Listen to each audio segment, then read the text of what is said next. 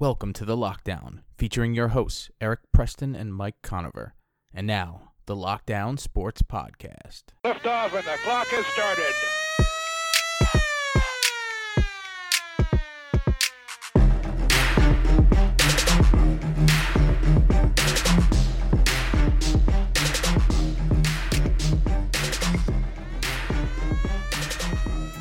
All right, we're back. We're not going to do 4 hours today, but we are going to recap some of the draft. Mike, what's up, buddy?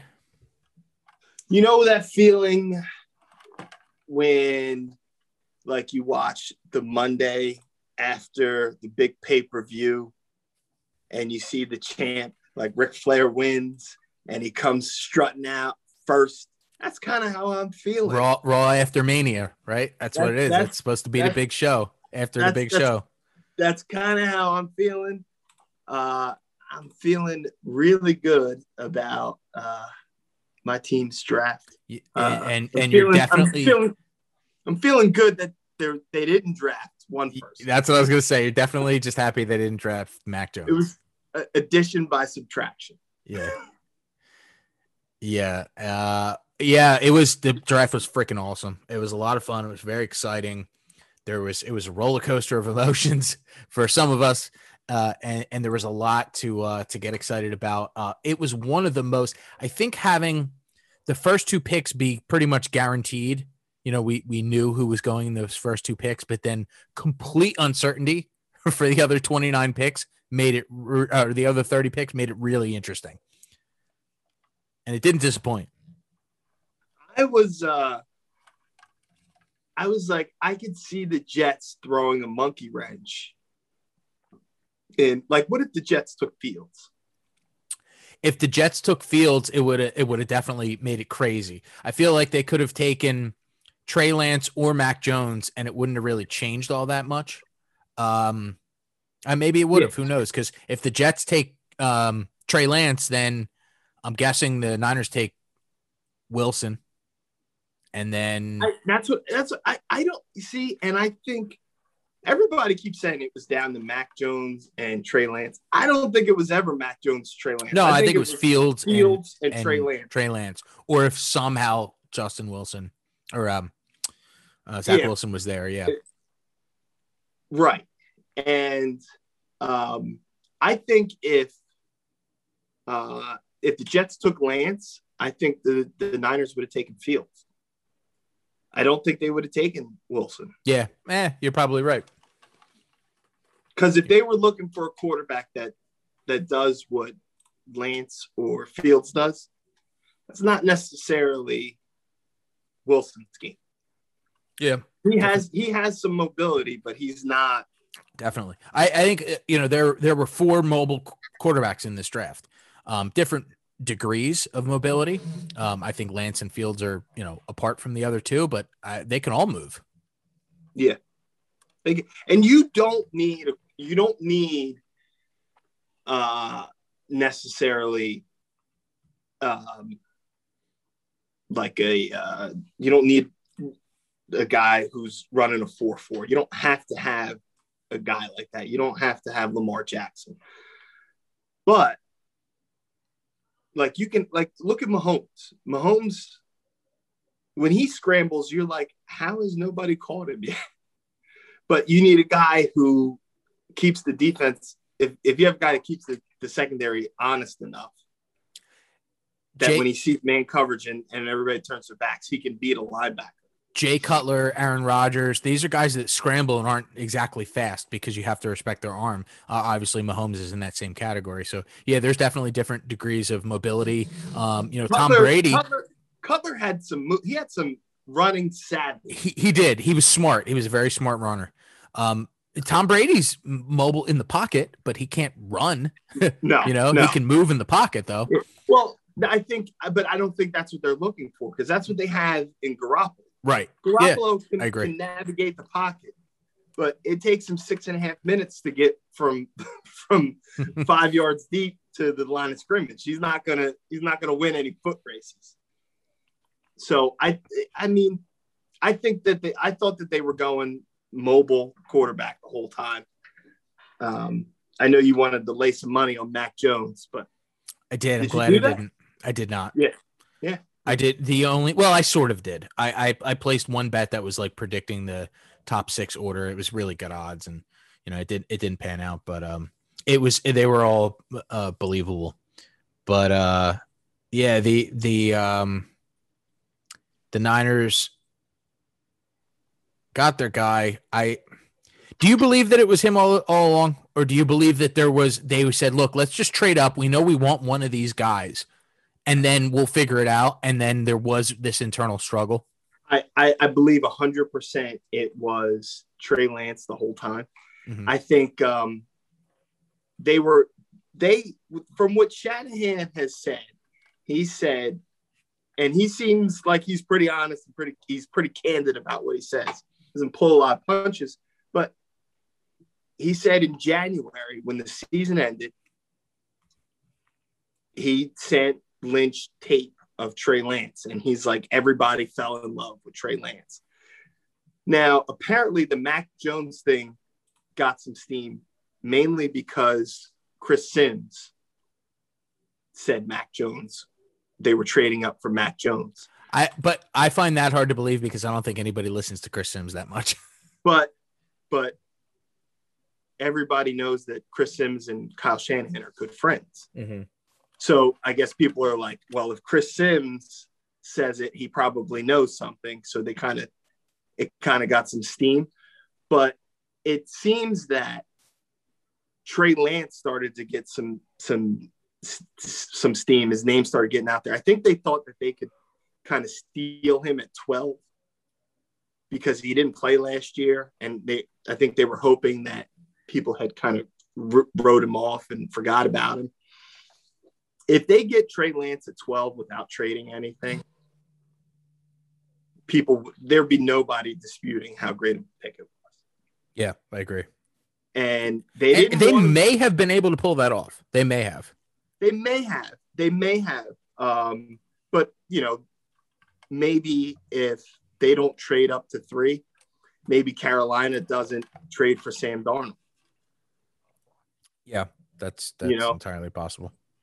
So I think Trey Lance was the guy, and then Justin Fields looked so good at his pro day, and he had such a good playoff that I think that he's the one who built up the steam and kind of made them say, maybe we should take a longer look at Justin Fields. But I don't think Mac Jones ever got any real consideration. I don't think we'll ever know for sure. And all that matters now is as Trey Lance is wearing crimson and gold. Yeah, I'm excited. Everybody keeps saying, I think he's going to start week 1, and I don't think so. I don't think we see him this year. That's what I was going to say. I think there's a decent chance he doesn't play a snap. Now, obviously, Garoppolo is the one who's going to determine that because if he comes out and gets injured, which is definitely possible, or if he comes out and stinks it up, which is certainly possible, they're just going to go to him. I think it'll take a couple games. It's not going to take one bad game. No, I don't think he's got a long leash, but it's not like he throws an interception and he's gone. But I think like he doesn't have the Trubisky leash from last year, where he has an amazing come from behind win, and then next week he's down at halftime and he gets yanked. Yeah, no, I don't think so. But I know everybody wants. You go buy a Ferrari, you want to take it out of the garage. But, it's tough because when Garoppolo's been healthy, they've been winning. So if the 49ers go into the season with a healthy offensive line, Debo, Ayuk, Kittle, Mostert, everybody's healthy. I don't think Garoppolo loses his job. I think he's got the weapons around him. If he loses it, he'll have no excuse. He'll have zero excuse. If he comes in with a healthy team and he craps to that, he'll deserve to be sacked. Yeah, he's in a similar position to what the Browns did for Mayfield, where they just said, "Okay, there you go. You're the last piece." But you're the one that can blow this. Yeah, the thing that'll be interesting to me is, obviously they're going to, Kyle Shanahan's going to have to integrate some plays that only Trey Lance can do. He's going to have plays that Garoppolo is not going to be able to run. How many of those snaps are taken away from Garoppolo in training camp? Yeah, and how many snaps do you believe that they get Lance on the field with some packages? I think they do. They could. I mean, he may handle it, kind of like Harbaugh did Kaepernick. Like Harbaugh wanted to play Kaepernick from day one, really. And he was like, no, Alex Smith took him to the NFC Championship. He's kind of in the Garoppolo situation. Mm-hmm. He's good enough that I can't just bench him, but we haven't seen greatness. So it's not like I can't replace him and people won't ever forgive me. So he waited until Alex Smith got a concussion, and you probably remember Cap's first start. I do. It was against Chicago. Yes, it was. I think was it Monday night or Thursday night? I think it was Thursday night. Yeah, it was Thursday night, and Cap lit him up. Yep.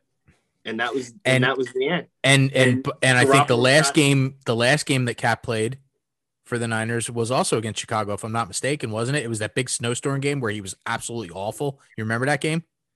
No, I don't think that was the last game. It wasn't the last one? No, I think the last game he played, that might have been the worst game I've seen a quarterback play. I don't even remember that game. Oh, it was really bad. I'll have to look that up, see if it actually happened. Oh, it happened, because I remember going, this might be the worst game I've ever seen a quarterback play, and I'm a Bears fan. I'm sure Cade McNown had a worse game than Cap. When I read you the stats, I don't think he had 1 of 5. He was 1 of 5 for 4 yards. Oh, that's the game that they pulled him. They pulled him and Gabbert came in. Yeah. That wasn't his last game, though. It wasn't, but no. He was one of 5 for 4 yards, and he was sacked 5 times for 25. I actually think his last start, I think it was against San Diego, and I think he had a 90-yard run in that game. I think that was his last start. The crazy thing about that game, the Bears game, is it wasn't even snowing that hard. Like, it was snowing, but like it's not. I know what you're talking about now. I do know what you're talking about. Yeah, 1 of 5 for 4 yards is a pretty bad stat line. It don't get much worse than that. Well, it's a rough start. Yeah, it's a rough start. Yeah, he played the whole first half. Anyway, all right, let's move on. So let's recap. I thought it'd be interesting to sort of look at some of the best and worst drafts, and best and worst by sort of what the average is from all the sites. So I've got an aggregate here of ESPN, Washington Post, USA Today, Sporting News, Yahoo Sports, NFL.com, Bleacher Report, For the Win, Pro Football Focus, Sports Illustrated, CBS Sports, Draft Wire, NBC Sports Edge, New York Post, Athletic, Fantasy Pros, Draft Network, The Ringer, Pro Football Network, and the Touchdown Wire. So a pretty goddamn comprehensive list. And this list is an aggregate and an average of the grades. So we're going to talk about the top 5 and the bottom 5. Let's lead off with number 1. Chicago Bears. An average grade point average of 3.91. Again, using, A plus, F, whatever. They had 4 A pluses, the most of any team in the league. The most A pluses of any team. And the lowest grade they received was a B plus, and they received 3 of those. So the majority of their grades were A's or A minuses. They had a really good draft. So obviously being able to move up and get Justin Fields and not give up the house. Did you see the video of Ryan Pace on the phone with the Broncos general manager? I have not. So they were negotiating. He was trying to move up to 9 to get Fields. And the Broncos general manager was on the phone with Ryan Pace, and he had another call coming in, and he goes, you know what? Never mind. I got somebody who's going to give me more, and hangs up on him. and it was not, there was no offer on the other end of that. So very happy that happened, because the rumor is that Pace was prepared to give up this year's first this year's first is really just a swap, but Right. second and third round pick and next year's first as well to move up to 9. That's quite a difference from what he ended up giving up. So I'm very happy that he hung up the phone on him, and that allowed us to move up and get Tevin Jenkins, which I was, how much I like this kid. He is. He was like your first or second tackle. I love this kid. He's a very violent blocker. Have you seen the video clip of him blocking that dude into the sideline? Mm-hmm. There's a play where he just. I was saying it reminded me of The Blind Side. Remember when? Yes. In the beginning, when he was getting beat by the guy, and the guy was talking all the shit to him, and he finally, they were like, "Yo, you have to hit this guy," and he was like, "Blah." Yeah, and he just drove him like into the stands. Yep. Yeah, totally awesome. A huge fan of this dude. Great hands. Really good pass blocker. And just a violent like bulldozer in the running game. So apparently some injury concerns about him, and that's why he ended up sliding a little bit. But yeah, obviously if he can stay healthy, this is great. And Chicago feels confident enough in him that a couple days after the draft, they cut their starting left tackle in Charles Leno.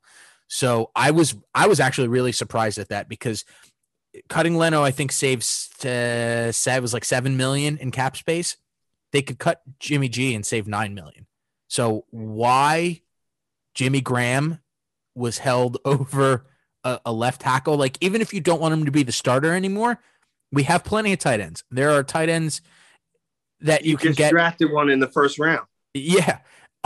There are tight ends that you can get that are either equal to or not quite as good as Jimmy Garoppolo for significantly less than the $9 million we're paying him. So I was very surprised to see that, but it tells you the faith that they have in Tevin Jenkins, and some of the people that they brought over. So that was a fantastic pick.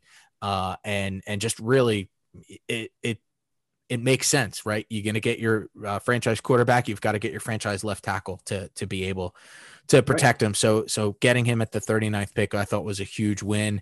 And then grabbing Larry Borum, a guard out of Missouri. You can never have too many interior defensive linemen. Offensive linemen. And then, obviously some depth picks, Khalil Herbert out of Virginia Tech, Daz Newsome, wide receiver out of North Carolina. Both of those picks, I believe, are about the return game. Both of those guys have return skills at both kickoff and punt.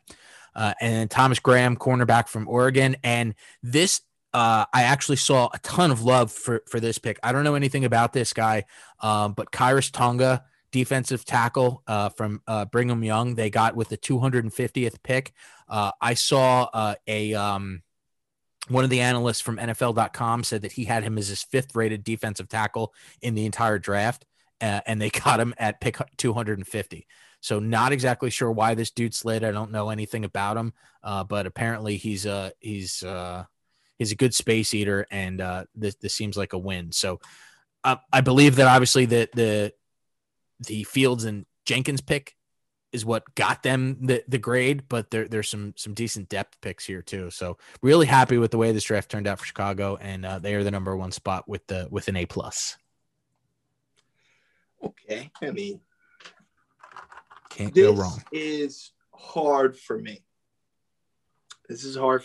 Because this is probably the first time I've ever said anything good about the Jets and their organization. But I thought that they did a fantastic job in the draft. They now, I don't know what Wilson is going to be, but he was on a lot of people's board as the best player available after Trevor Lawrence.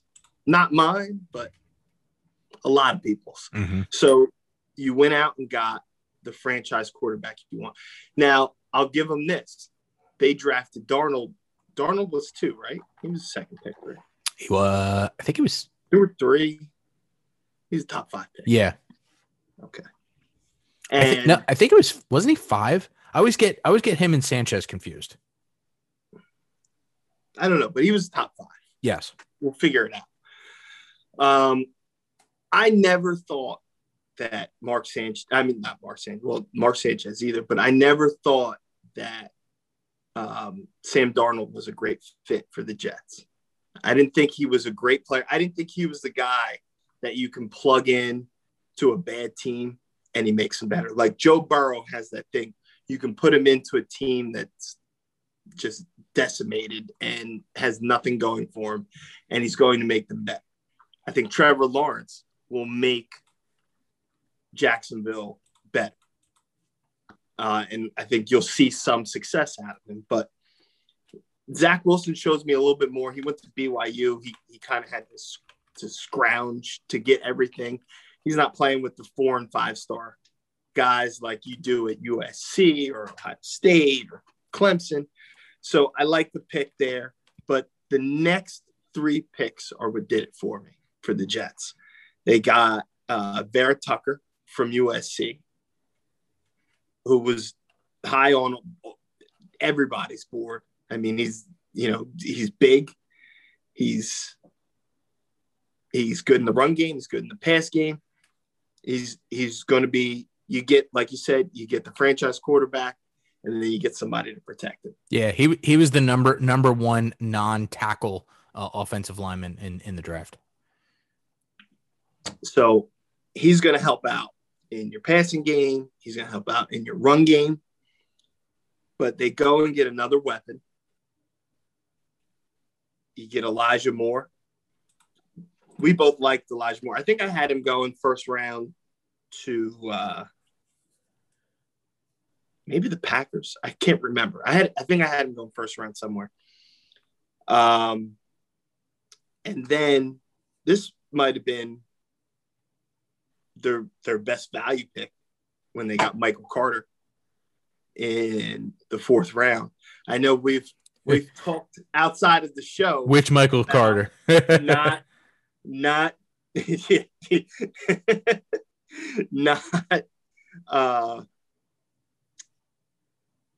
drafting a running back early because you can get one late. I think they got a steal in the 4th round getting Carter because he was number 1 on a lot of people's running back board. This is the same guy, right? No, he's you're the other guy from yes, USC, correct. See, and I gave them all this praise, and I'm thinking, see, I made myself look very silly. These damn gummies. I'll edit that out. No, I won't. No, leave it. I made a mistake. So the Michael Carter joke. The Jets drafted two guys named Michael Carter, and the joke floating around was that they meant to pick the cornerback from Duke with the first one and accidentally picked the wrong North Carolina college resident named Michael Carter. And the guy they wanted was still around in the 5th round, so they picked him again. All right, so I messed that whole thing up. But still some solid running back depth. I mean, yeah. But they still had a phenomenal draft. They got the other Michael Carter. Yeah. I mean, they did pick 3 cornerbacks, but yeah, I mean, getting one of the top quarterbacks, one of the top interior offensive linemen, and one of the top wide receivers is not something that you can do very often. No. So the fact that they did it and didn't screw it up is pretty goddamn impressive. I have to say, it certainly feels like a new regime. You had Elijah Moore going to I had Elijah Moore going to the Titans at 22. Titans. Okay.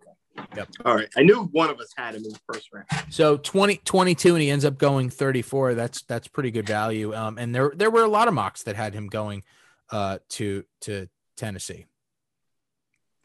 So and certainly a lot going in the 1st round as well. I had so looking back at this, Tevin Jenkins we had going to the Browns at pick 26. I made that pick. So yeah, it was good value. I agree. I think the Jets had very good draft. Consensus also received an A+. with their GPA being 3.45. So they're definitely up there as well. Answering our Sam Darnold dilemma, he was picked third overall to the Jets. Okay, so third. So Yep. I told you it was in between 2 and 5. Yep, you were correct. It was smack in between 2 and 5. And Carter, the running back Carter, he is the good. No, it was the running back from North Carolina was Jawan. He went to the Broncos. Broncos. Okay. Yeah. But Carter, he was no slouch. No, he was in the top 10 in rushing and receiving grades. Javonte Williams is the running back that we were thinking of. There he is. Yeah. Yep. So I'm gonna fly over to an AFC North team who I thought had a fantastic draft. I was a little surprised. Talking about them. What's that? I said, was it the team that we were just talking about, or the other team? The Browns. Okay. The Browns. So I was a little surprised to see them go corner with the first pick, but they're in an unusual position where they can draft the best available. And while I do think they definitely needed some secondary depth, I didn't think it was the biggest need for them. But again, they can draft based on talent and scheme fit and just anything other than, hey, like, we've got to get this guy to be a starter. So they get Greg Newsome the second with their first pick out of Northwestern. And then I thought this was fantastic luck for them to slide all the way to 52. They get Jeremiah Owusu-Koramoah. From what I hear is a lot of teams got scared off because he had some kind of heart problem. Yep. Yeah, that's what it ended up being. But we had him going 19 overall to the Washington football team. And look how much you must have really cared because you worked on his name. You couldn't even say I did. name. I still butchered it, but I'm usually pretty good with names too. But this one gets me. I don't know why. Owusu-Koramoah. Koramoah. I want to say Kororama every time I see it. It's not. No, it's definitely not. It's Jeremiah Owusu-Koramoah. Koramoah. I can't say it. Whatever. I call him J-O-H. At the third pick, they got Anthony Schwartz, wide receiver out of Auburn. Again, not a need. It's so rare to see the Browns picking on just developmental potential, and these guys could contribute at some point, and he's the best player, the top player on our board, and not having to reach and just struggle. Really kind of crazy. But I think they got two defensive starters with their first two picks, and get some tackle help in a league where it's you're facing teams that are pass first 90% of the time. Most of the teams are going to be, and the teams they had trouble with, they lost because of a big play in the passing game. They lost the big game to the Ravens when at the end of the first half, Jackson's not doing anything the whole game. End of the first half, there's a blown coverage, and he hits a long, 50, 60-yard pass on a broken play. Mm-hmm.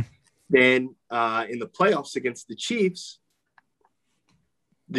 just squirreled that one away with a couple of big plays in the passing game. If you have that third corner that can make a play, that might be the difference in a game. Also, they didn't call that helmet-to-helmet hit on Kansas City because they don't like to call a lot of things on Kansas City. But yeah, that's neither here nor there. Yeah, the one going into the end zone, you mean, right? Yes. Yeah, that was when they called the touchback. Yeah, that was pretty egregious. Yeah. Pretty bad. Pretty bad. Yeah. But kudos to the Browns and looking at some of the moves they made. Their defense has the potential to be downright scary. So if they can get any production out of Koramoah, hey, I fucking did it. And there it is. Clowney, yeah, and Clowney, and of course Myles Garrett, and strong secondary. I really like I always forget his name, but the safety they got from the Rams, is it Josh? I can never remember his name. But yeah, I think they and Delpit's going to be healthy this year. Delpit missed the entire season last year, right? Didn't he like hurt himself? He tore something in preseason or something. I thought he played. I know. I do believe he got hurt, but I don't think he missed the whole season. Josh Johnson. That's the the guy from the Rams. That's the safety I'm always thinking of. Yeah. That's the guy that everybody in the world thought he was going to go to Dallas, and then Dallas didn't even make him an offer. Yes. Yeah. Well, every safety that's a free agent was tied to Dallas, and the only one they wanted was Keanu Neal. Yeah. Yeah, I don't know why. And then they have him listed as a linebacker, so who the hell knows? Yeah, well, I heard they're moving him to an outside linebacker. Yeah, Delpit tore his Achilles tendon. He didn't play at all last season. Oh, okay. So yeah, I mean, if they can get him healthy, I mean, the Browns have the potential to be a really good football team. I mean, they were a really good team last year, and they're adding all these guys to the mix and Odell Beckham Jr. I don't think Odell's a big plus. I would trade Odell. So I would have traded Odell draft day. I'm with you, but I'm also starting to be with you when it comes to Baker. I feel like it was a good thing for him not having Beckham on the field, but I also feel like it helped him grow, and that maybe, just maybe, he's going to realize he doesn't have to force the ball into him so much. And it could just be this could be a breakout season. Last year, I didn't mean to cut you off. I was no, just going to let you finish. I was just going to say last year, I think, you want me to go? Was a really good season for him, but I don't know that I would qualify it as a breakout. I could totally see that. Everybody expected the big breakout last year. I think this year he could really explode.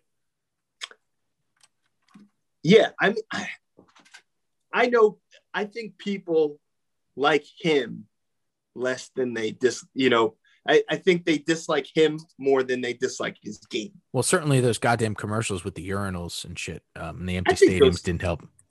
Those are pretty good commercials. They're not bad, but it seems like they were on three times per commercial break. Here's the thing. At the beginning of the season when Cleveland was stumbling and he wasn't playing great, that's the first thing they brought up. Oh, it's because he's not in his playbook. What do you think these guys sit in their house and read a playbook 24 hours a day? I don't think it's not like he's on a sitcom or starring in a sitcom and he's there every day. He's doing a freaking commercial. They probably shot all of those commercials in 4 days. It's the teacher effect. You don't expect to see your teachers ever doing anything but teaching, and then you're shocked when you see your football players doing anything except football. Right. So, all right, who's next? But hold on with Baker. I won't spend too much time on Baker, but the thing is with Baker's always better when he does not have somebody. He has to, he feels like he has to get involved. When he was at Oklahoma, he always played his best when he was not looking to force it. He just looked for the open guy and they moved the ball up and down, up and down. And even when they had Hollywood Brown, it was like, you're going to get the ball sooner or later. Okay. And CeeDee Lamb, you're going to get the ball, but it might not be this, you might not touch it this series, and he always operated so much better back against the wall, just sling it to who's ever open, which is how football is supposed to be played. But when you get these freaks like Randy Moss and things like that, feel the need to just go. You can go to in any coverage. You want to get him the ball no matter what. Yeah. Right. So, where I'm going to go with my next pick is going to be, I think we're going to go with the Chargers. I think the Chargers love the Chargers draft. Phenomenal draft. They drafted their franchise quarterback last year, and this year they go first round, 13th pick. They go get somebody to protect him. All right, he was running around crazy last year. Some points, but I think a lot of these teams are remembering the games are won in the trenches, offensive line, defensive line. You may have a guy that throws for 400 yards, but you watch the Super Bowl. If there's nobody up front protecting him, he's worth nothing. He's worth nothing. So they also saw guys like Joe Burrow, he's getting sacked 100 times. Finally, somebody sacks him and blows his knee. Or he didn't even get sacked on that play. He was just throwing it. He planted and got nailed. So they go out and get him. They got some cornerback help middle of the second round in Asante Samuel Surprised Jr. to see him slide this far. Right. And a lot of people had him. There were some people that had him first cornerback off the board. I didn't think he was the best cornerback available. I thought it would be Horn or Surtain, but there were a few people who had Caleb Farley and Asante Samuel going up there. There was some, when 49ers were still at 12, there was some talk about Samuel going to the Niners at 12, but you get him at 47 and there's people talking about him in the top 15. The pedigree the guy's dad was an all-pro corner, and if you watch him, you watch some of the highlights of him. They have very similar styles. Right. Very similar. He looks obviously he looks like Asante Samuel. He is Asante Samuel, but he looks like Asante Samuel Sr. on the field. Then they go get a receiver, Josh Palmer from Tennessee. They pick up some tight end, some edge help. And they're another team that has a lot of pieces. That tight end pick was compensatory. And they're really just too. So that their roster. That the tight end pick was a compensatory pick. So that's a really good use. Obviously he's probably not just lost Hunter Henry. Yeah, he's probably not going to be Hunter Henry, but you give yourself another guy on the depth chart there. All of the best tight ends in the league were drafted in the third round or later. Yeah. It's true. They all work. Yeah. It seems like every time you get one of these tight ends that's a flash in the pan, and he looks like he runs fast. He does everything well. He gets to the NFL and he's soft as drugstore cotton. Yeah. I think Pitts is going to break. I don't think that. I don't think that is going to be Pitts. But I don't. I honestly, I didn't see any highlights of. I didn't watch a lot of Florida games, so anybody who's a Florida fan, I don't want them to start saying, "Oh, this dude's stupid. He doesn't know." I didn't see any highlights with him lined up like on the line. No, he's a wide receiver. He really is. So I mean, look, he's 6'6". What does he run, like 4.4? Who the hell knows? I don't know what to make of any of these 40 times. So let's just say he's fast. Yeah, he's 6'6". He's fast. He jumps out of the gym. I think he has like a 40-inch vertical or something. Yeah, I think they said he had like the second highest tight end vertical. Yeah. So, I mean, these guys coming in late, and you can get a tight end.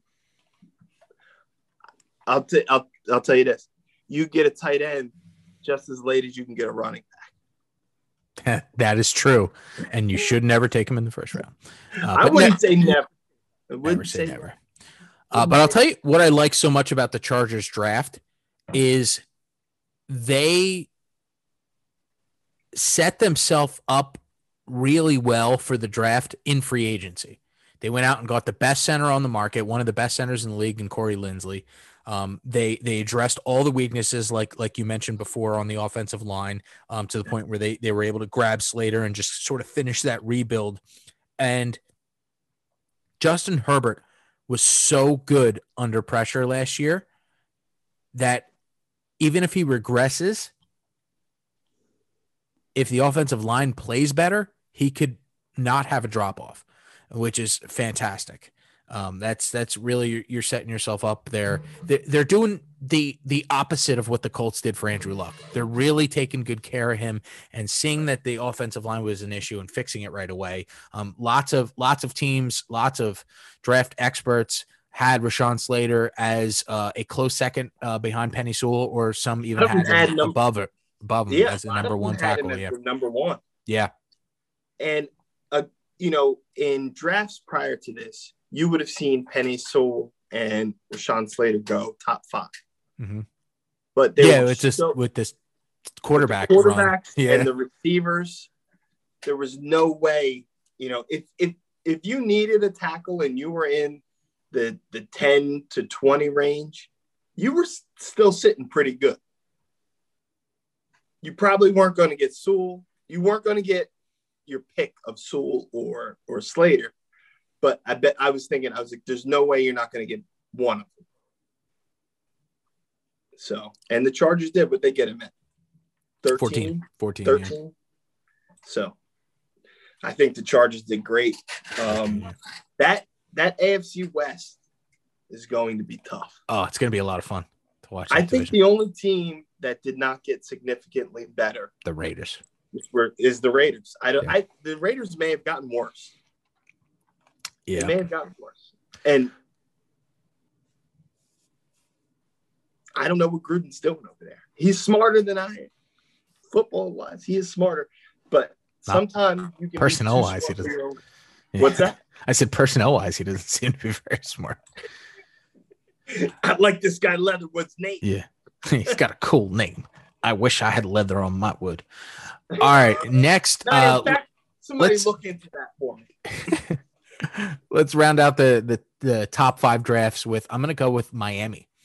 I thought they played before the draft masterfully in making the trades with San Francisco and Philly, and knowing that they wanted to target a wide receiver, and knowing that either Chase or Waddle, possibly the top 3 wide receivers, would all be there. It turned out to only be 2 because Chase went 5th to the Bengals.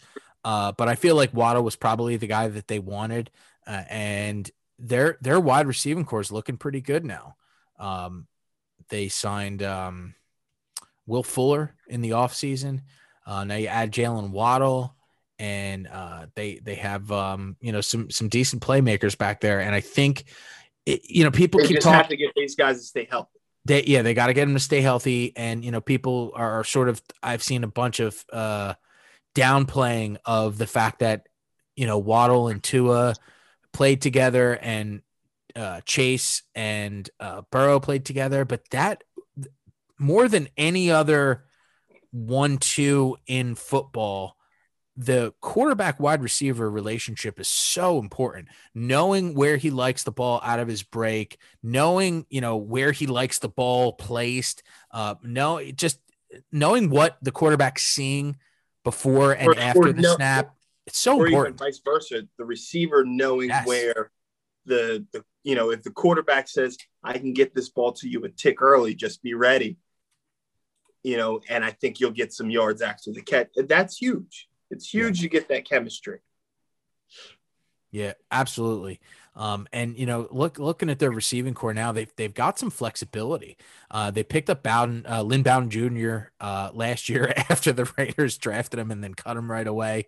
And Fuller, Jakeem Grant, Allen Hurns, who's not what he was.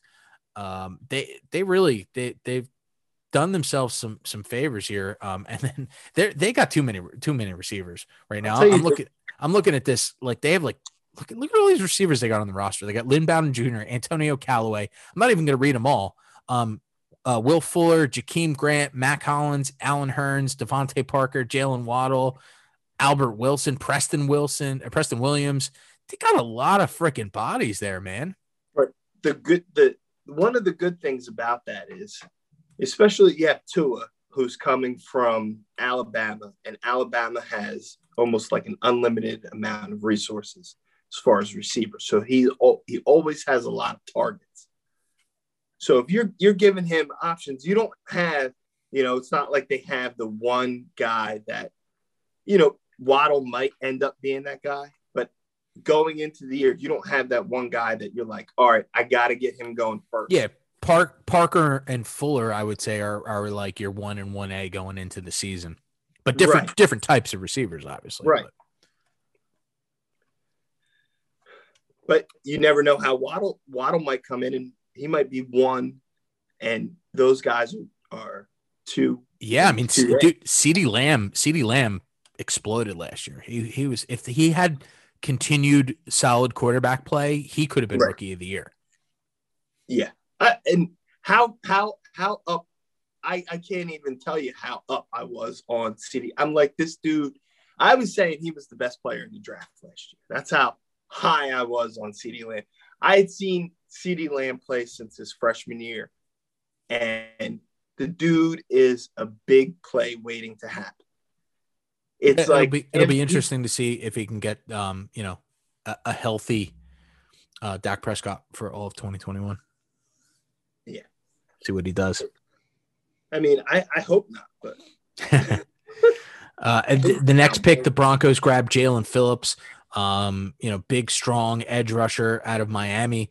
So they keep him hometown, which is pretty cool. I always think it's awesome when stuff like that happens, just like the wide receiver quarterback, being reunited. I think it's cool when a guy plays college and pro in the same city. And then Javon Holland out of Florida, or out of Oregon.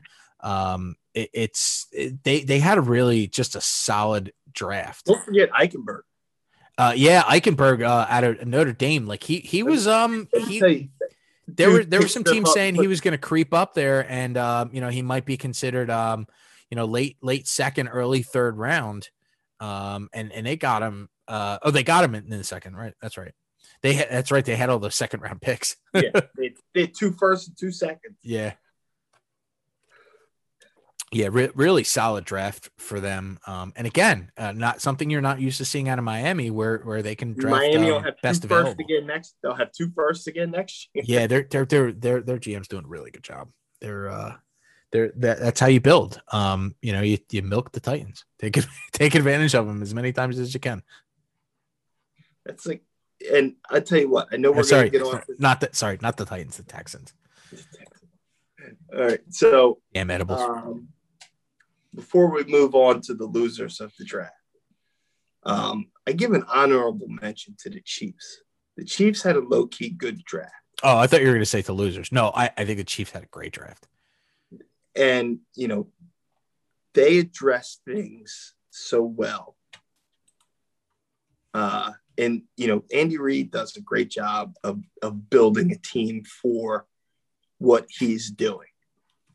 Kind of like Belichick. Belichick finds players that are good, that are great in his system, that can barely make the roster on some other teams. But that's after they get a huge payday. So Kansas City got Bolton. They got my man from OU, Creed Humphrey. I kept telling you, I was like, this dude he's one of those guys that you look at him and doesn't, he's a center. So obviously you look at him, he doesn't wow you. But he doesn't have, all of the intangibles and this and that. But the dude doesn't make a lot of mistakes. And he knows where he needs to be. He knows where everybody needs to be. And he just makes shit happen. They got a huge pick. And they really did well addressing that. They went from possibly going to have the worst offensive line this season to some depth. Yeah. To a team that's got one of the better offensive lines. And don't forget, I mean, you named their first 2 picks in the draft, but you didn't talk about their first round pick. Their first round pick was traded for Orlando Brown, which is a fucking win, right? That stuff has to factor into your draft because it's how you're spending your draft capital. So Orlando Brown is a Pro Bowl left tackle, 2-time Pro Bowler. Listen, you can't go wrong getting an offensive lineman from Oklahoma. No, they got 2 of them. They put a lot of time into their offensive line. because they know when I'm on offensive line, they can't do any of that funny shit they do. They do a lot of funny shit. You know what I mean? They're with that funny shit. They get away with a lot of funny shit. All right, let's go to the bottom. You know feeders. what I'm saying? Because they throw somebody down the steps. Looks like somebody we know. Let's go to the bottom feeders here. Consensus worst draft was the Houston Texans. And again, for the same reason that you gave honorable mention to the Chiefs for, spending their draft capital on established players, they sent their draft capital away for players that have not really.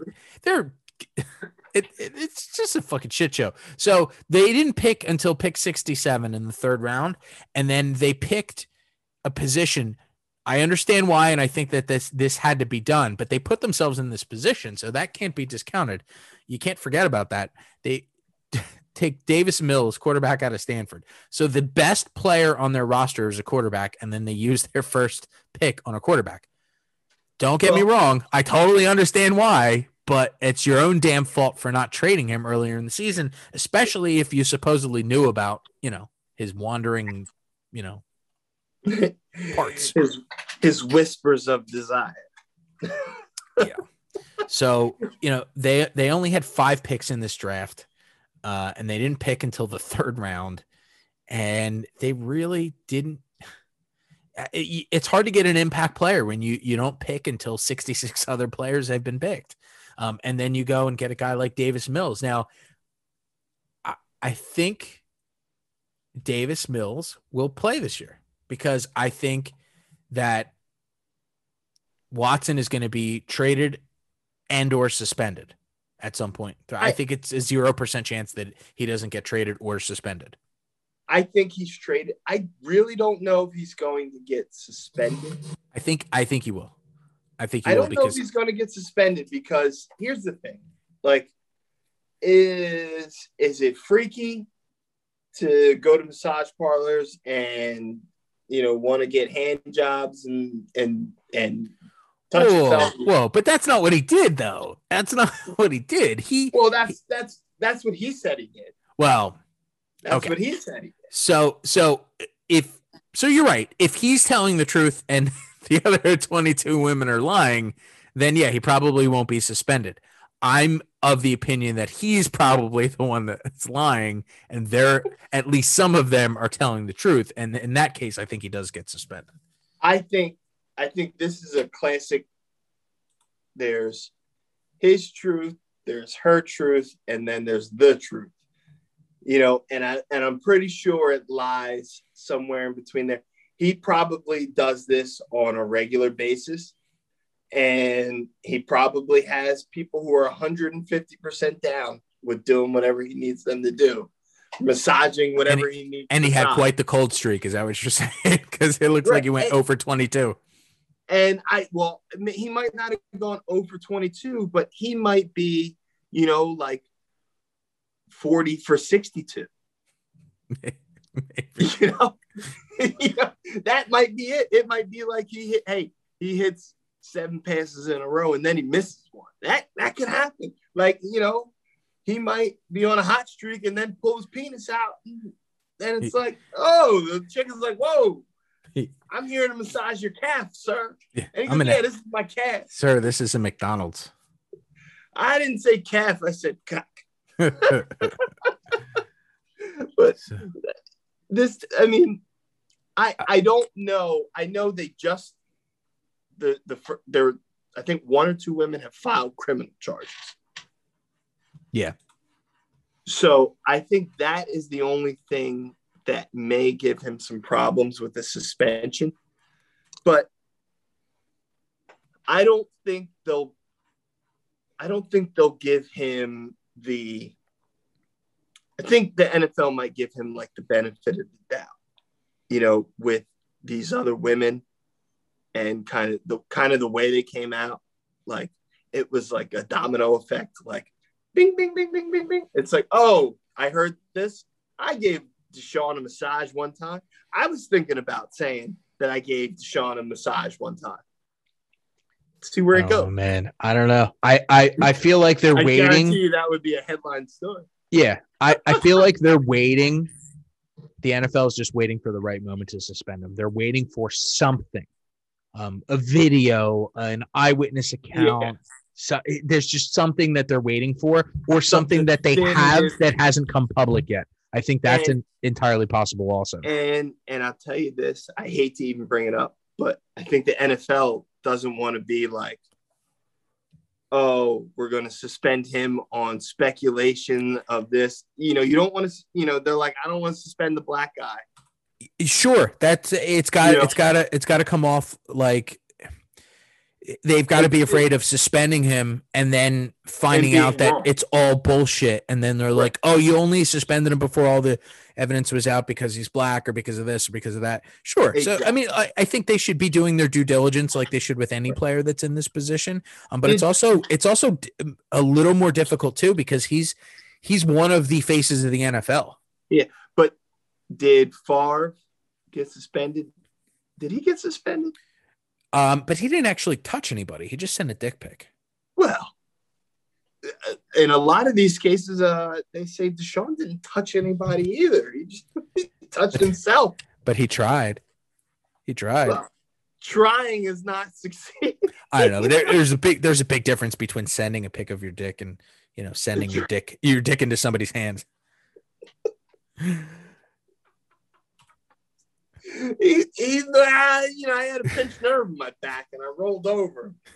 just so happened my fully erect penis. He rapes and he passes, and he passes and he rapes, but he rapes more than he passes. It's not funny. It is. We've gone like 40 episodes without talking about rape, so we had to bring it up again. We had that like 6 episode run where and today's rapist is. Well, yeah, if these guys would stop doing it. Yeah, just stop raping. I don't know.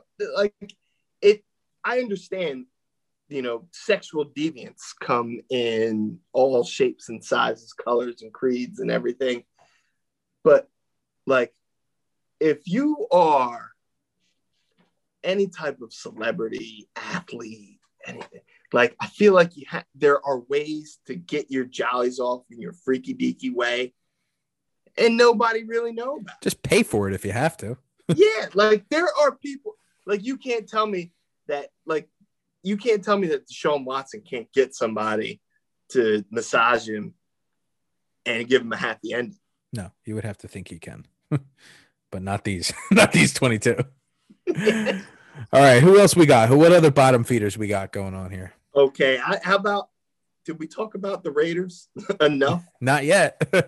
Not yet, but go for it. I have no idea what the hell the Raiders are doing with their football team. I thought they had a horrible free agency. Uh-huh.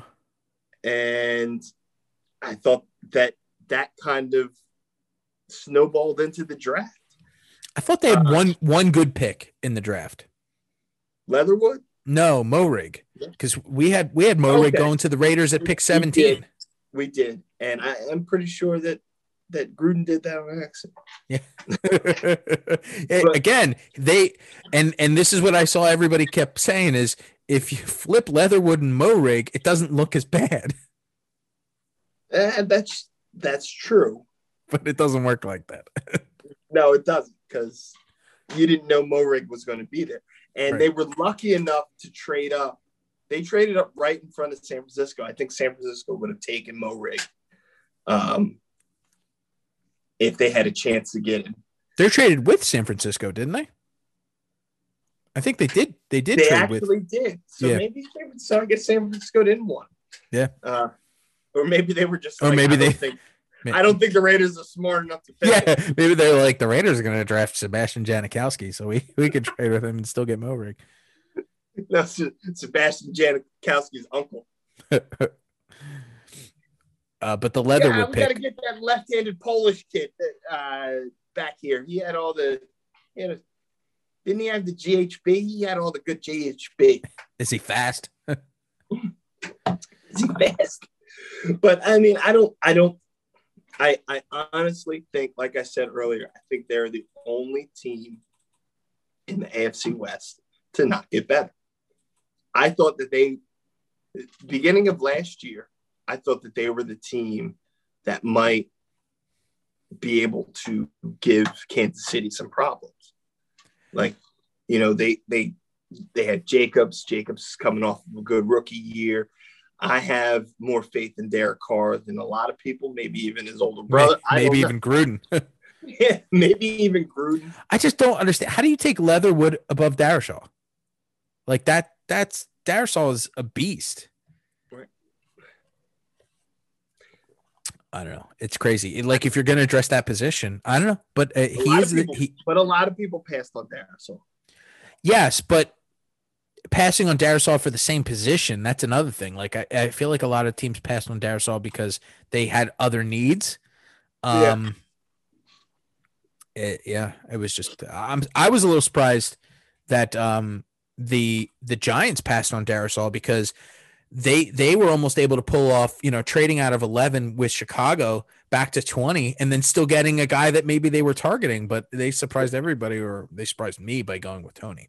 But back to Gruden and Leatherwood. They botched this one. They really did. Yeah. And I don't think they got any better. I think they got Kuntz out of Buffalo. I think New England drafted Ronnie Perkins. I believe so. Yeah. Like 12 picks later, I think. Mm-hmm. I think they got him at like 90. Is that when they got him? Let me look. Let's see.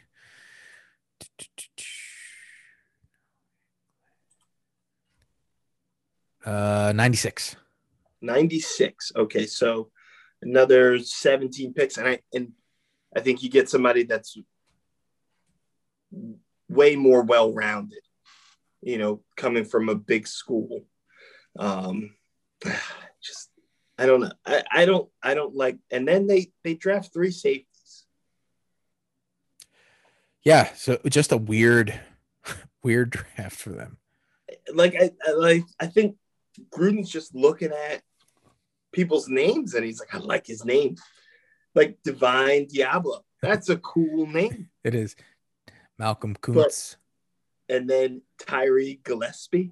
He's like, wasn't there a jazz player, Gillespie? Hey, where's your trumpet?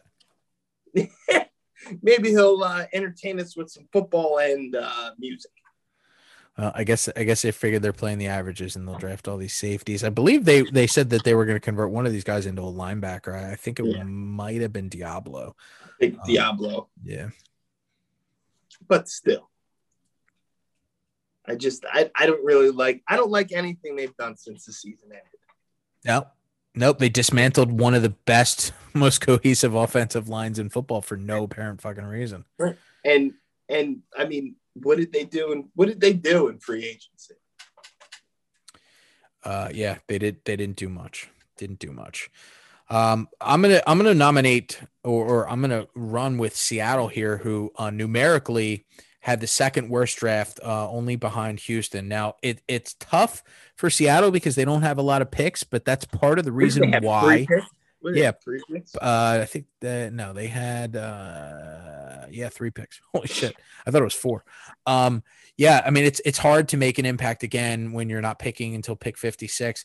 But part of that's, you know, what they've done with these picks. I mean, they got absolutely robbed at gunpoint when they traded for Jamal Adams, especially considering that he didn't play all that well last year.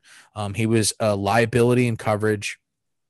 He even missed some tackles, which is not usual for him. And Seattle had one of the worst pass defenses in the league, although they started to settle down towards the end of the year. It just was not. It was not worth all the number 1 picks that they gave up. So going into this draft with only 3 picks, they did the best they could. I don't actually hate the Trey Brown pick out of Oklahoma with their second pick. And I don't know a ton about the wide receiver they took. first overall.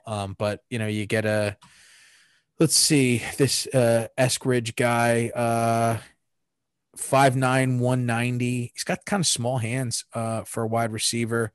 I'm guessing he's a speedster. I don't see his 40 time here. He won 2 state titles in the 200-meter dash and then one in the 100-meter dash. So he's obviously a speedster. And they are sort of missing that. Lockett can certainly stretch the defense, but he's more of an outside guy that can play the inside. He can do either. And this guy looks like he may be a true slot guy. So he can give Lockett the ability to play outside. Lockett the last couple of years has been getting nicked up. Yeah. But he has been. Like he plays, but he's always got something going on. Yeah. So it's just not much to talk about here with the Seahawks. Oh, we could talk about Seattle sucking all night long. Well, they did put some effort into their offensive line in the offseason, but it's I feel like they're sort of treading water. I feel like they got a little worse on defense, especially after that's right, they did resign. They Carl Lawson was released and then they re-signed him, right? Yeah. I feel like that happened. I don't think I dreamed that. That was that was the DN they got from Cincinnati. Yeah. It was Carl Lawson, right? No, it was the other one. Which one was it? It wasn't Lawson. Oh God. I'll tell you in a sec. Yeah. It was Dunlap. Sorry. Yes, Carlos Dunlap. Yep. Yeah, Dunlap. I knew it was. I kept wanting to say Cliff Averill, and I was like, it's not right. But they traded for Dunlap midseason and then released him, and then he came back on a reduced deal. 8 sacks in 8 games or something like that. Yeah. And then I like the Aldon Smith move until he got arrested a few days later. He's not playing ever again. Mm-hmm. I don't think we'll ever see Aldon Smith again, unfortunately. Yeah, it's not looking great for him. He was definitely on sort of his last chances. So not a great draft for the Seahawks. When you haven't been in football, when you were one of the best players the first couple of years of your career, I think he had the most sacks in the first 40 games of his NFL career. So he had like 42 sacks in 40 games. And you haven't been in the league for 4 years because of all of the nonsense you've done it's all off the field stuff. Like your birthday, you get hammered and crash into a tree.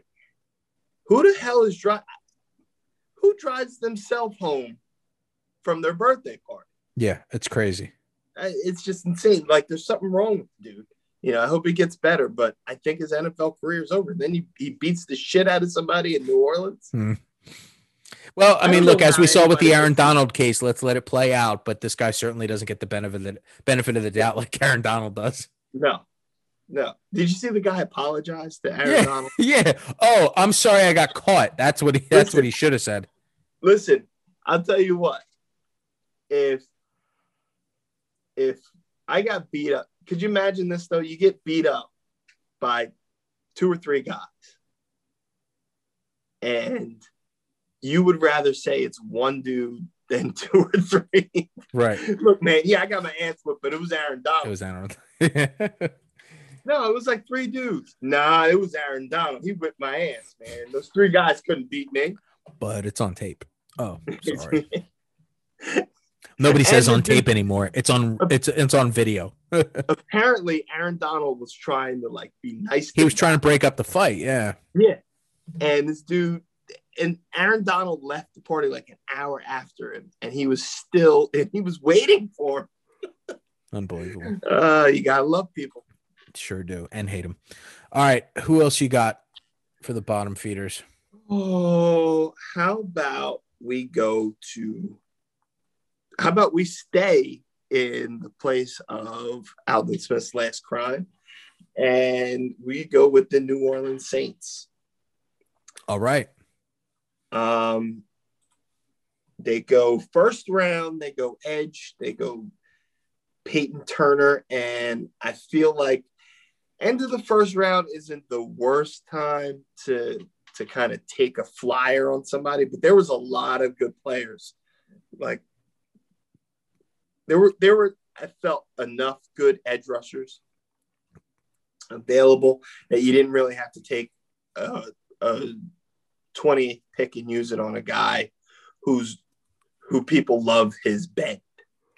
I definitely feel like that was a reach. Yeah, he's got all of the intangibles, and he's a monster. He's 6'6", 270 pounds. But is that a good first round pick? I don't think so. Listen, if this is the Saints with Drew Brees, Michael Thomas, and everybody, and they're the Super Bowl contending Saints, I no longer think of the Saints as a Super Bowl contender right now. Okay, you take a flyer on a guy, you may hit or you may miss. It's not a big deal. But a team that is seriously looking at rebuilding just because they lost their quarterback, and they've spent so much money on people and they haven't gotten the hardware, that they're in a tough spot. I don't think this is where you take a flyer. I think this is where you take somebody where you're going to get some value out of them. Very well said. You need contributors. You need contributors. And second round, you grab a linebacker. This guy is like, have you seen this guy, Werner? Isn't he the one who had the dirty hit on Fields? Wasn't he the one who got ejected? No, it wasn't him. He's coming from Ohio State. Oh, right. Okay, sorry. That's the guy confused from Clemson. Yeah. Who put his helmet in his ribs. But no, this is Pete Werner. This dude, he would have been your prototypical middle linebacker in 1985. He's huge. He's like 230, 240 pounds. 6'3", 238. He's not. I said 230, 240. Shit. You did. He's not like super agile. Everybody's looking for that linebacker that can go sideline to sideline. And this dude is like tackle to tackle. I don't think he's going to be able to guard tight ends, the big versatile tight ends and stuff. So I think you wasted a pick. I think the best pick that they made was getting Book from Notre Dame in the fourth round. I like Ian Book. It sucks that he went to New Orleans because they might have him play before he needs to. But if he went to a team that had an established quarterback that he wasn't going to play for probably 2 years, if that, like, he's not forced into anything, he could have a good career. He kind of reminds me of Jeff Garcia. He's got an okay arm. He's really mobile. He makes good throws. So, but other than that, nothing else really made sense to me. I think New Orleans is about to find out what I've been saying about Green Bay for years. Drew Brees has been masking some of the odd decisions that this team has been making, both from a coaching standpoint, in-game strategy, play calling, and also, an off-season roster building. This could be a very hard drop off from them. Now, I think Green Bay has actually been a much worse run organization than New Orleans has. I think they have a better coach, certainly a more experienced coach in Sean Payton than LaFleur. But LaFleur, early returns look pretty positive. And Mickey Loomis traditionally has done okay. So I don't think they're quite to the extent, but I think that they're going to find out that the margin is a lot more thin without a Hall of Fame quarterback. So this could be a rude awakening for the Saints this season. All right, I'm going to give the last one now. I have some issues here, right? So some of the other teams on here are that got the lower draft grades are the Rams. I don't necessarily agree with that because part of the reason they're being penalized is because they didn't have a lot of draft capital, but I like how they spent their draft capital. I mean, acquiring Matthew Stafford, putting them over the top is a pretty big deal. I understand that people are killing them for drafting Tutu Atwell with their first pick because that guy is so freaking small. 5'9", 155, and a really small frame, small hands, short arms. But if you watch a Rams game, you get one of these, like this guy is lightning quick. That's small. You get this guy in space, and I'm not looking forward to seeing him. McVay is going to scheme him open, and he's going to have a quarterback that can actually get him the ball. So I don't quite understand why they're getting killed here. So anyway, so I don't necessarily agree with them having a bad draft. And Indy, I thought actually had a decent draft too. Although there was a couple of picks that were interesting. I really liked the Kwity Paye pick. I mean, they needed an edge rusher. I didn't quite understand the Sam Ehlinger pick because they just drafted a quarterback last year. Is escaping me. I can't think of the quarterback that they drafted. I'll pull it up. But I'm going to go with the team that had the 7th lowest. So I know we were saying bottom 5, but the 7th lowest. And I know this is going to draw the ire of some of our fans, the Pittsburgh Steelers. The Pittsburgh Steelers had one of the lowest draft grades, 2.3.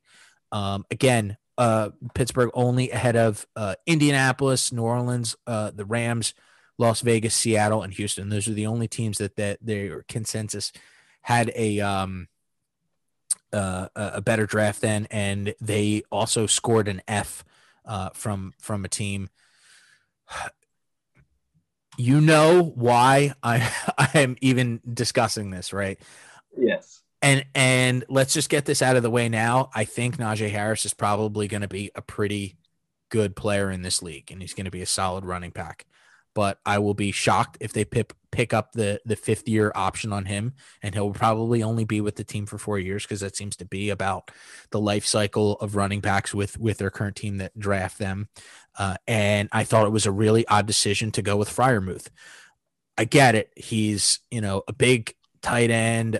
He's the 2nd best tight end in this draft. And if you want to not even call Pitts a tight end, he's the best tight end in this draft. Totally get all that. But when we were discussing the Harris pick after day 1, we kept saying, and Dane kept saying, well, if, they get this lineman in the 2nd or this lineman in the 2nd, then, it's not going to look so bad. They end up not even attempting to draft the lineman in the 2nd and waiting till the 87th pick to pick up Kendrick Green out of Illinois. They got some big, solid linemen, but in the NFL draft, all the linemen are big and solid and semi-violent, right? That's sort of what makes them, drafted in the draft. I feel like when you have, except for the only lineman I know that isn't big, tough, and nasty. Jonathan Martin. Richie. Jonathan Martin. That's it. Yeah, I knew you were going to say that. Rick Cognito used to make me cry, right? Yeah. But when taking a running back in the first round, again, I'll say it again for the millionth time, this is your first chance to grab talent. And you want to get a player that's very impactful, and you can get running backs anywhere.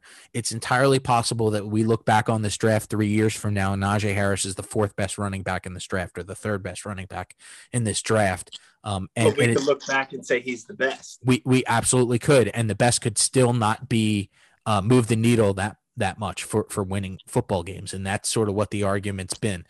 We talked about it a little bit on draft night, and we went back into the Giants scenario, and it really is impossible to play those things out. I totally understand that.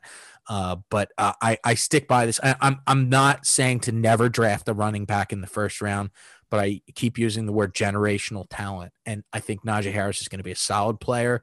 I think there's going to be games where he looks amazing and helps the Steelers chew out the clock and, win some football games, but I don't think he's a generational talent. And for me, in today's NFL, this may change. 5 years from now, I may want a running back in the first round. The NFL is cyclical, so who knows the way the game is and how teams are winning. But I think that this was not necessarily the pick.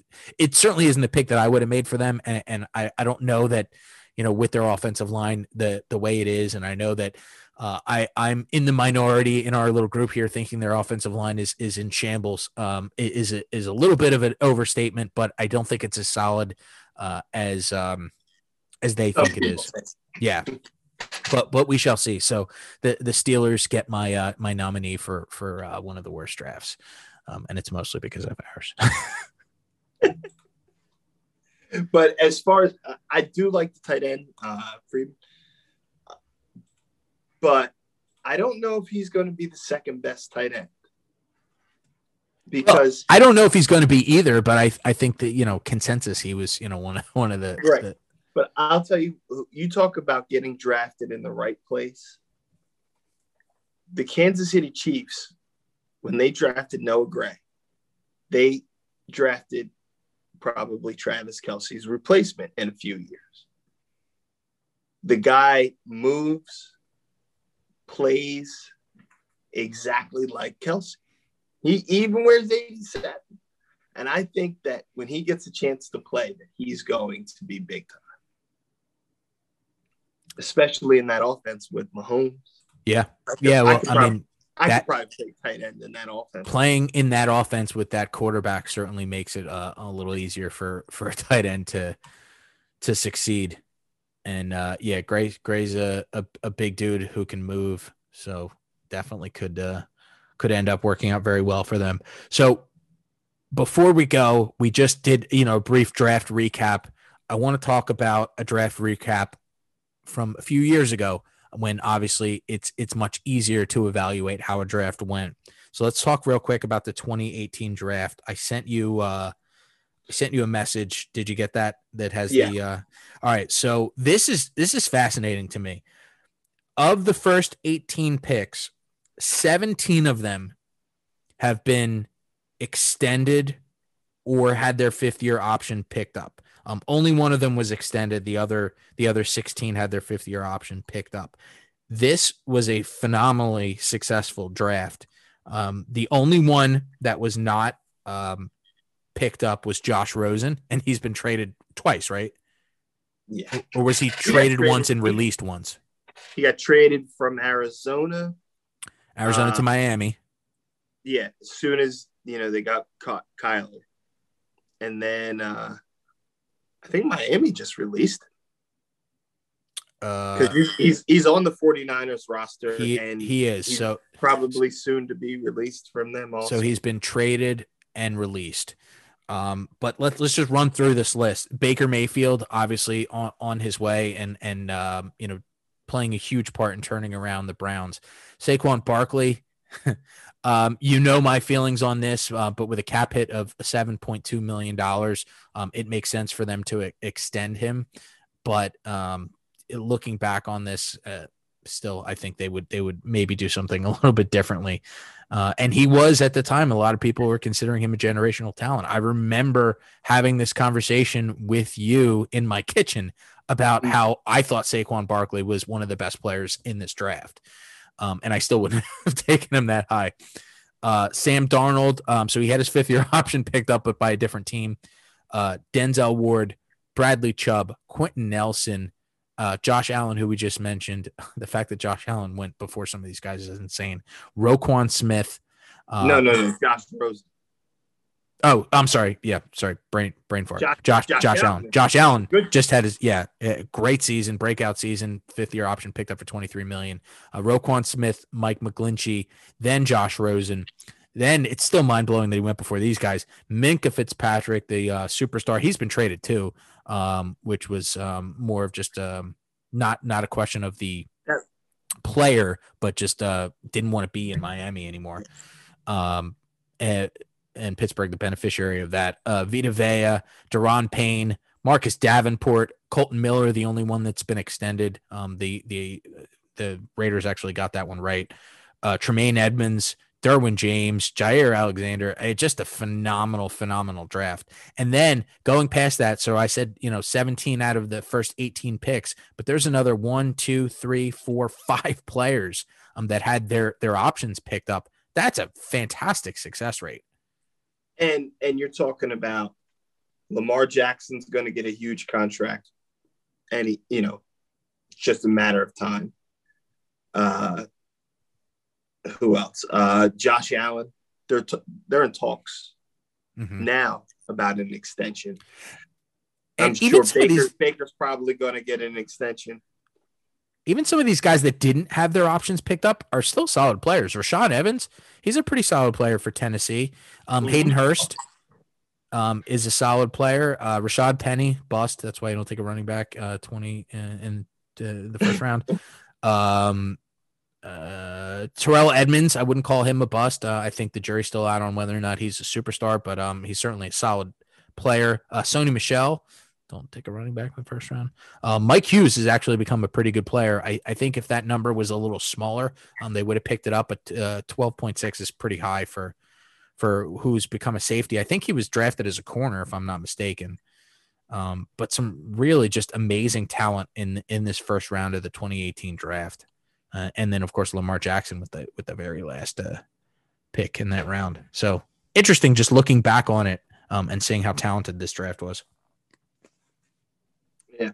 And you look at some of these teams that are having quarterback issues,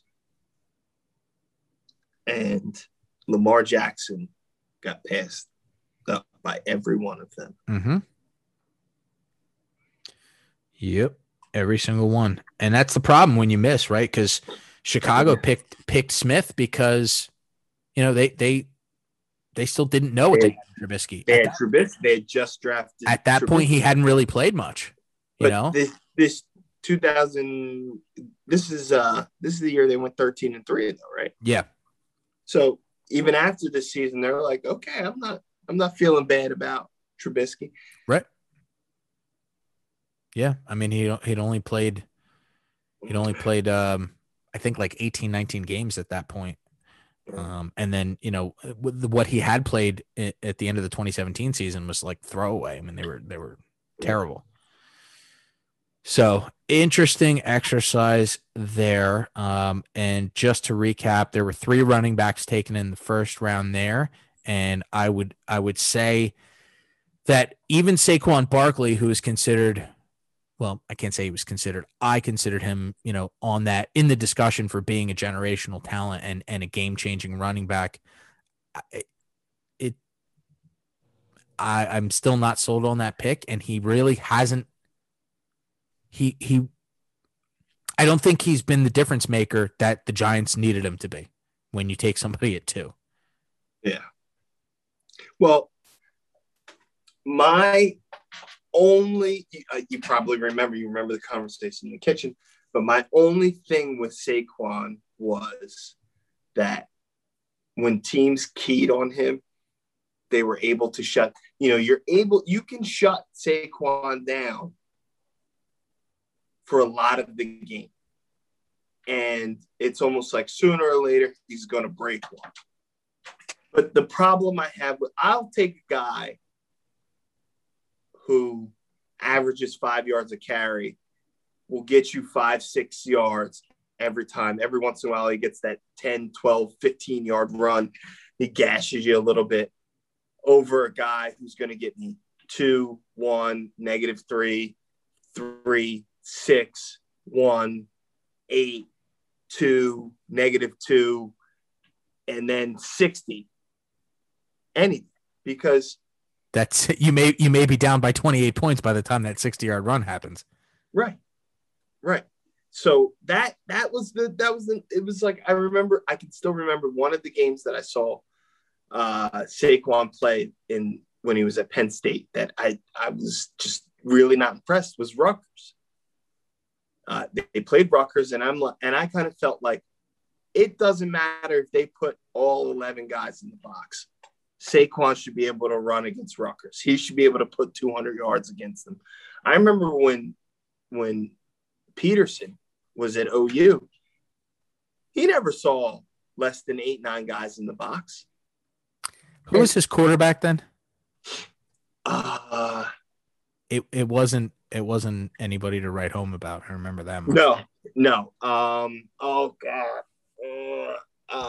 It started with an R. I have to look it up, but I'll find it.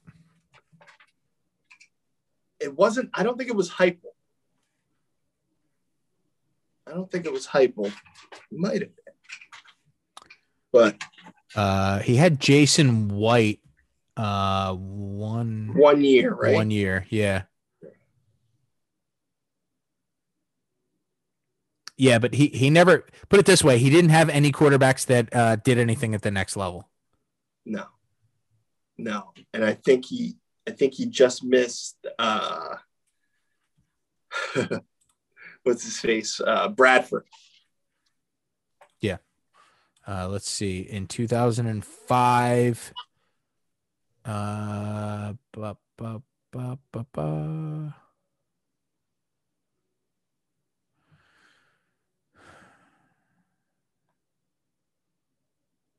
this isn't super easy to find.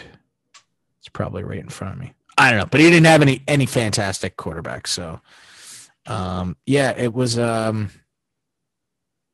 whoever it was, he wasn't even drafted. He had Jason White in 2004. Rhett Bomar. There it is. Yeah. Yeah. So, sorry, he was drafted by the. Yeah, it was. He was the one that they had to vacate their victories from because of the recruiting violations. Which is funny because he wasn't even very good. Anywho. All right, so that'll wrap it up for this post-draft edition of the Lockdown. We'll be talking about the draft more in weeks to come, I'm sure. And the NBA play-in and playoffs are about to start, so we're gonna have some fun. And I don't know whose idea it was for the play-in, but they should be fine. I love the side-by-side that they found of his quote last year, basically suggesting this idea and saying they should do this, and then this year he hates it. Yeah, because he might be in the game. Yeah, he's such a sissy. He's such a sissy. But I'll tell you what, the Lakers are in trouble with that ankle. Yep, I said it before. I was like, that ankle is not going to be right for the rest of the season. You better get the needle. He needs to.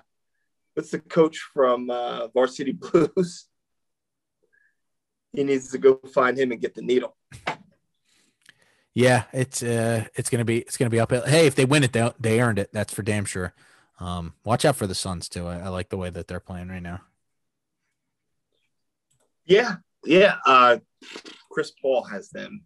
Everybody's giving all the world credit to Booker. Chris Paul.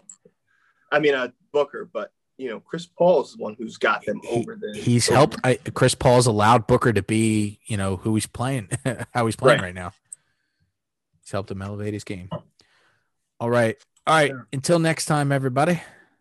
All right. Salutations. Stay classy, people. Peace.